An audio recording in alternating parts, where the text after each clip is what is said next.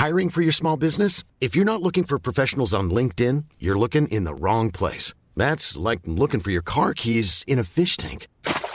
LinkedIn helps you hire professionals you can't find anywhere else, even those who aren't actively searching for a new job but might be open to the perfect role. In a given month, over 70% of LinkedIn users don't even visit other leading job sites. So start looking in the right place. With LinkedIn, you can hire professionals like a professional. Post your free job on linkedin.com/people today. Millions of people have lost weight with personalized plans from Noom. Like Evan, who can't stand salads and still lost 50 pounds. Salads generally for most people are the easy button, right? For me, that wasn't an option. I never really was a salad guy. That's just not who I am. But Noom worked for me. Get your personalized plan today at Noom.com. Real Noom user compensated to provide their story. In 4 weeks, the typical Noom user can expect to lose 1 to 2 pounds per week. Individual results may vary.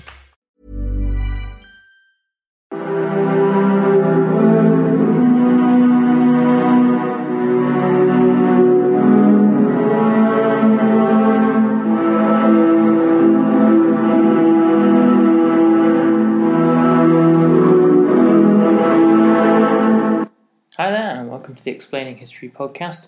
And the thing that I'm going to talk about today is the use of foreign workers in the Third Reich during the Second World War, both coerced and supposedly voluntary. Hitler, during the 1930s, and particularly at the Hossbach Conference in 1937, had been quite explicit about the fact that he wanted a war of plunder. By the way, I have to make something of a mea culpa about the Hossbach Conference. I mentioned it a few weeks ago, and I said mistakenly that Ribbentrop was at the conference. As we all know, he wasn't. It was Konstantin von Neurath, the foreign minister. So I put my hands up. Anyway, the war that Hitler had planned was designed to resolve Germany's almost intractable economic problems throughout the 1920s and 30s, as it experienced, by giving the economy additional capacity via plunder. Now, much of this came from the raw materials that could be appropriated, such as French coal, or extracted from pliant allies such as Romanian oil.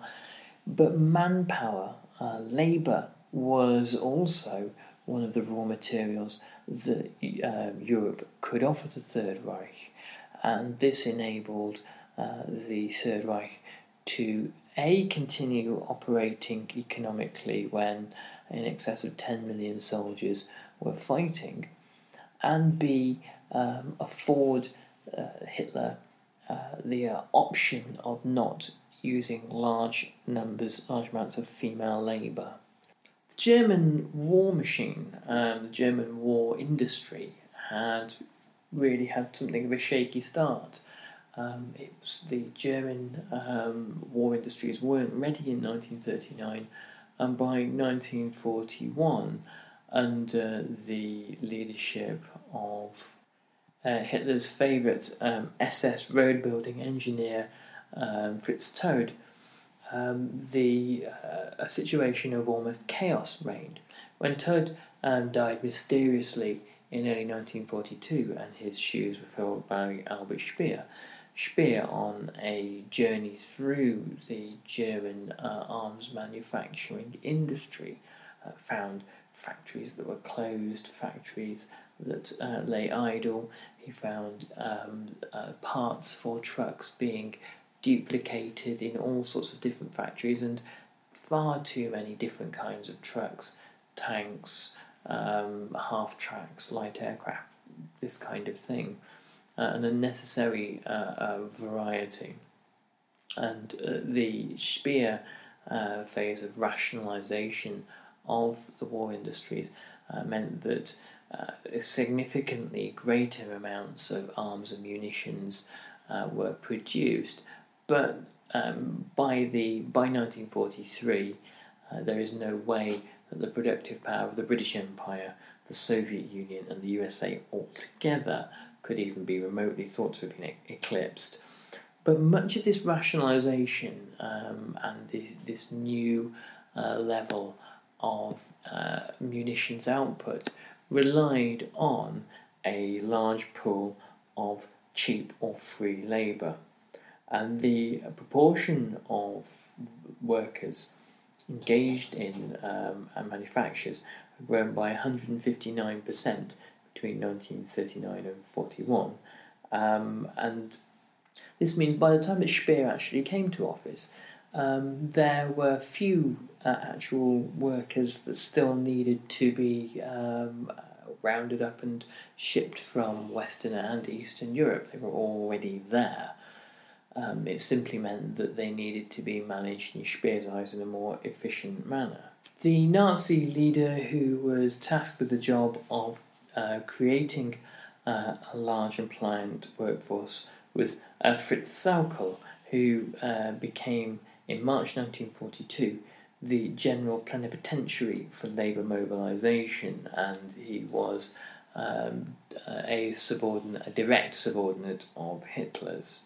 This placed him within the inner circle of the regime. He was quite a different character from Albert Speer. Albert Speer was a very educated, urbane and skillful political operator. Sauckel was a rough, working class, direct and brutal Nazi figure who divided his interests between supplying a labour force and ensuring that the Slavs amongst it particularly were treated as brutally as possible. Again, this shows how racial ideology triumphs over pragmatism, as is so often the case in Nazi Germany, that the people you actually want to do the work for you are the ones that you beat up and starve and batter and brutalise, thus making their effectiveness as labourers pretty minimal. And as I've often argued in this podcast, it is the kind of countervailing tendencies within Nazism that really are its downfall. No ideology can really constrain such contradictions, and more destructive and self-destructive aspects of Nazism eventually by 1945 have won out. By 1942 there were over 1 million Poles in Germany. The Poles, obviously considered to be racially inferior, had been designated as agricultural labour. Many were coerced into coming to Germany.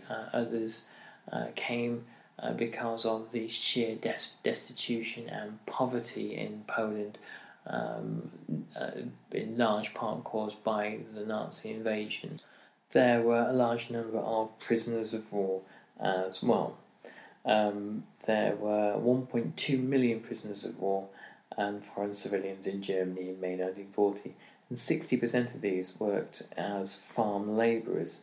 There were 700,000 Poles working on the land.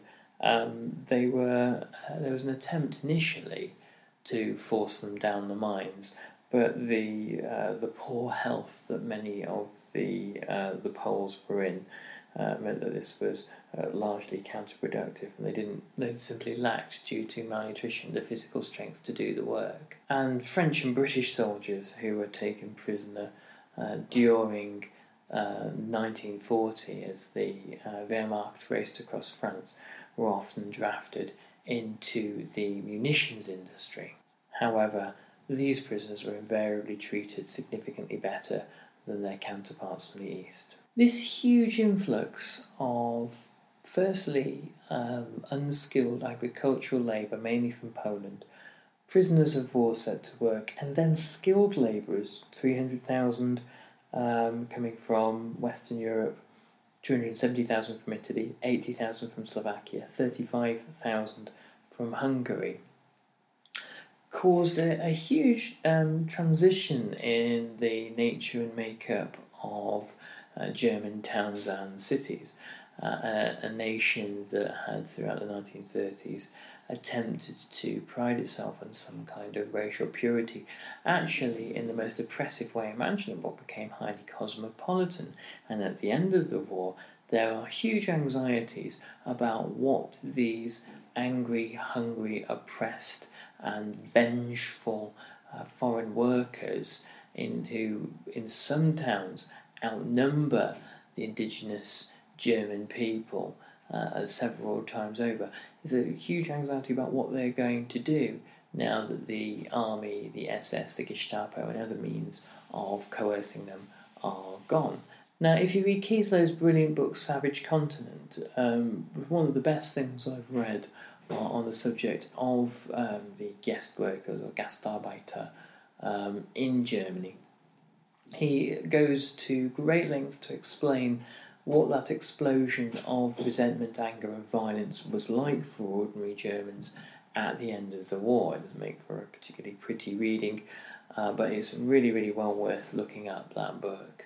The foreign workers often seem to confirm the prejudices of German employers and German citizens. They often appear to be rowdy, with drunken sing-alongs in the barracks in the evenings. They didn't appear to be particularly good workers, and it's hardly surprising, as wages were kept artificially low, and the workers who had come voluntarily to Germany, particularly from allied countries such as Italy and Hungary, believing that their depressed living standards there could be alleviated by moving to a semi-economic powerhouse, were generally quite disappointed and realised that no matter how hard they worked, there would be little money in terms of remittance to send back to their home countries. And once a foreign worker became bored with the work, tired of the work, or unfulfilled financially, packing up and going home wasn't really quite as simple as that. The vast ocean of labour that Operation Barbarossa presented to the Third Reich came in the guise of Red Army prisoners of war. These were soldiers who could be used in huge quantities for the most menial and dangerous of tasks. Mine work particularly was a possibility. And unskilled labour meant that skilled German workers could be redeployed. However, the fact that the war in the Soviet Union wasn't a fait accompli, as Hitler had hoped for, meant that the German war economy needed to absorb vast amounts of Russian labour anyway, in order to produce the levels of foodstuffs, equipment, munitions, fuel and everything else to keep the Wehrmacht on the march in Russia. The appalling cruelty meted out to Red Army soldiers, mainly via starvation, huge numbers of them were simply put around in kind of corralled by barbed wire in fields in Russia and left to starve. It meant that of the 3,350,000 Red Army troops who had been captured by the end of March 1942, only 5% of those were useful for any kind of war work at all. So again, the slave labour ambitions of Nazi Germany were hamstrung by erratic and contradictory policies. In the Eastern Territories in general, in Poland, Ukraine, the Baltic states, the Nazi regime used a kind of variety of sticks and carrots. They used inducements. They went to Eastern Territories to... A lot can happen in 3 years, like a chatbot may be your new best friend. But what won't change? Needing health insurance. United Healthcare Tri-Term Medical Plans, underwritten by Golden Rule Insurance Company, offer flexible, budget-friendly coverage that lasts nearly 3 years in some states. Learn more at uh1.com. There's never been a faster or easier way to start your weight loss journey than with PlushCare. PlushCare accepts most insurance plans and gives you online access to board-certified physicians who can prescribe FDA-approved weight loss medications like Wegovy and Zepbound for those who qualify. Take charge of your health and speak with a board-certified physician about a weight loss plan that's right for you. Get started today at plushcare.com/weight loss. That's plushcare.com/weight loss. plushcare.com/weight loss. Wow. Nice. Yeah. What you're hearing are the sounds of people everywhere putting on Bombas socks, underwear, and T-shirts made from absurdly soft materials that feel like plush clouds. Yeah, that plush. And the best part? For every item you purchase, Bombas donates another to someone facing homelessness. Bombas. Big comfort for everyone. Go to bombas.com/ACAST and use code ACAST for 20% off your first purchase. That's bombas.com/ACAST. Code ACAST. Convince young people that travelling to the Reich to work would be beneficial for them, but they also arrested able-bodied men and women that they could lay their hands on in the countryside. By November 1942, Sauckel believed that he himself had managed to round up over 1.5 million foreign workers and had brought the total figure to 5.75 million. They were workers from, particularly workers in the West, were in Germany on 6-month contracts, and many had to be sent home as being unfit for labour. So that the real figure of effective workers, additional effective workers, was at about 4.65 million. But if you imagine between 1941 and 1944, the German army lost something like about 60,000 men each month on the Eastern Front, and they also lost others in terms of disease and invaliding. So that 60,000 figure isn't just killed and wounded; it's killed alone. And there are desperate manpower shortages in the army by 1942, meaning that the level of the age of conscription has dropped in 1942, which means obviously that more and younger civilian workers wind up on the Eastern Front and not working in munitions factories in Germany. All sorts of deals had to be done. Hitler met with Pierre Laval of the Vichy regime and agreed that 50,000 French prisoners of war could be sent home. That was 50,000 French mouths that did not have to be fed in return for 150,000 skilled French labourers who didn't have much say in the matter, as they were sent under a policy of compulsory work service. And this 150,000 was sent with another 250,000 workers, the 150,000 being the skilled ones, and the other 250,000 being unskilled labour. By December 1943, there were 666,000 French workers in Germany, 223,000 Belgians, and 274,000 Dutch. And by the end of the war, a quarter of the entire workforce in Germany was comprised of foreign European citizens, which is a staggering statistic, really, and few economies have really been transformed in such a way in such a short period of time. But as previously mentioned, it meant that the whole shape of Germany, the whole sort of social landscape of Germany during the war dramatically altered. There were camps set up all across Germany, not anything as monstrous as any of the concentration camps or the death camps that existed in the occupied territories, but certainly camps where the movement of labourers was restricted and monitored and governed. There were, in Munich, for example, 120 POW camps existed, and 286 camps and hospitals for civilian workers.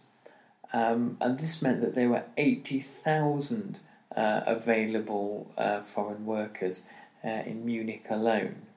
Voluntary foreign workers who had come to Germany in the belief that they might be paid reasonably well would very often work side by side with prisoners or POWs, or see them in different work environments nearby, be able to perhaps look across the road from the factory and see Russian POWs digging ditches.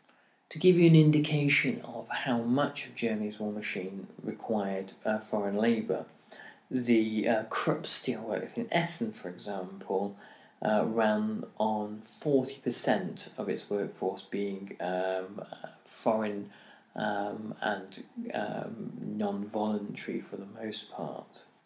Krupp officials made sure that they had the ear of the regime and constantly demanded ever greater levels of skilled workers, and the suspicion that the Nazis eventually have is that they would rather have skilled foreign workers in a place of more poorly trained German workers who are less experienced. This probably was the case, as capital is pretty colourblind on these kinds of issues, and as the war dragged on, it became more and more essential to get skilled workers in place. The conditions in which workers lived depended really on their origins. Prisoners of war, British and French prisoners of war particularly, were reasonably well housed, and the work they did was not what one would consider to be life-threatening for the most part, though there were accounts of British soldiers sent to the Auschwitz Monowitz site where they were subjected to slave labour. The Russian prisoners of war, however, had to live in particularly dismal barracks with poor sanitation, no bed linen or anything else to make their lives in any way bearable, and obviously the result of that is invariably disease. And as the managers at Krupp quickly noticed, the Soviets were starving and unable to carry out any kind of meaningful labour as a result. There was an immense amount of corruption on the part of camp guards who siphoned off resources, selling them on the black market, or who hired out workers for their own purposes and pocketed the money that they made for them. Obviously, labour is an immensely valuable resource, and therefore, if you have a supply of it, it's a way of making money.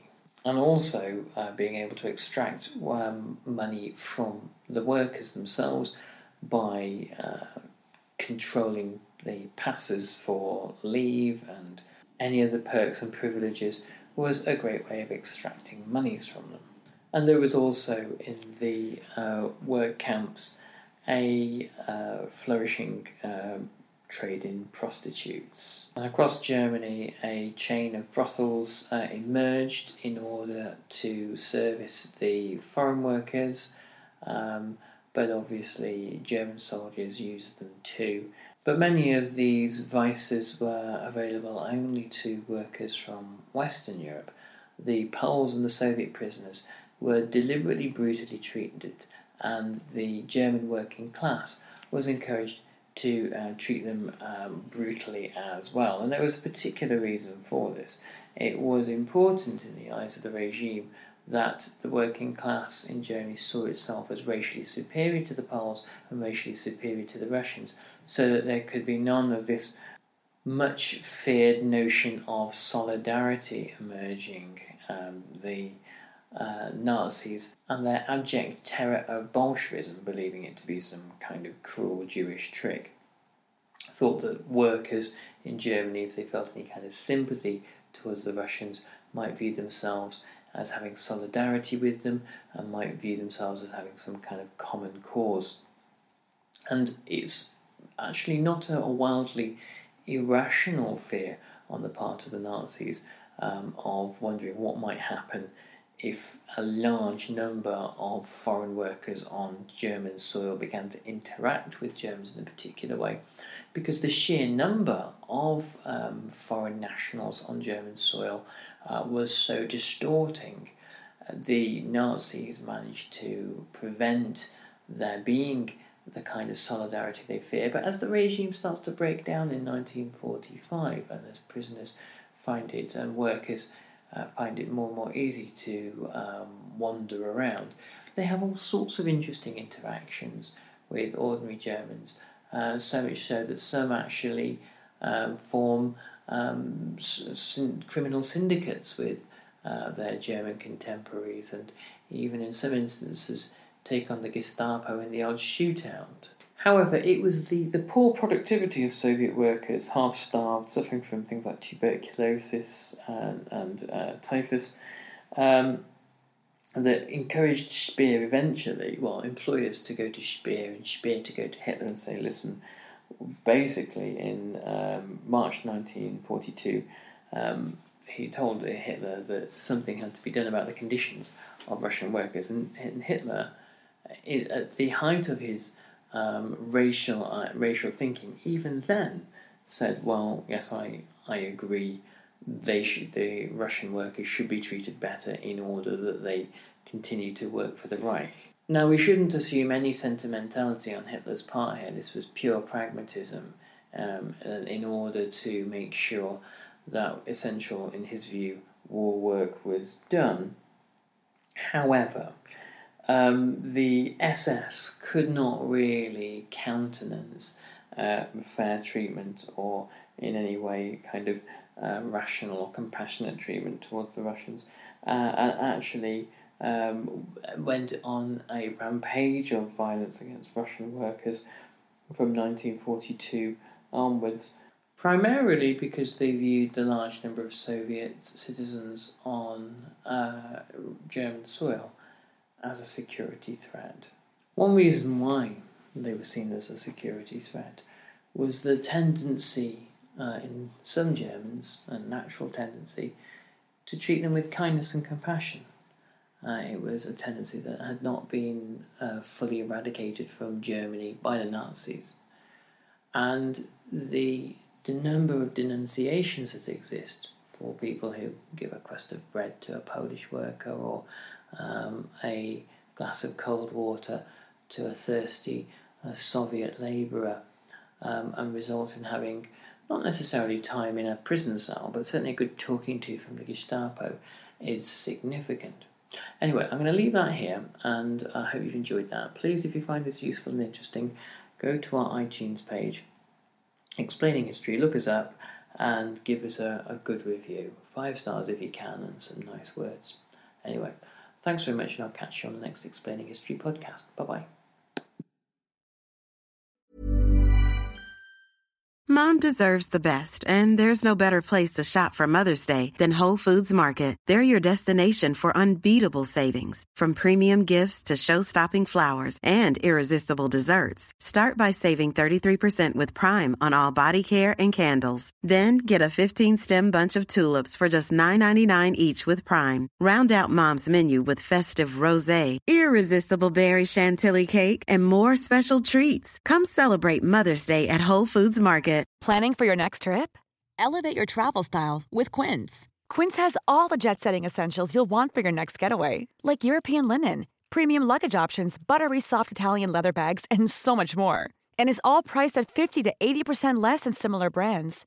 Plus, Quince only works with factories that use safe and ethical manufacturing practices. Pack your bags with high-quality essentials you'll be wearing for vacations to come with Quince. Go to quince.com/pack for free shipping and 365-day returns.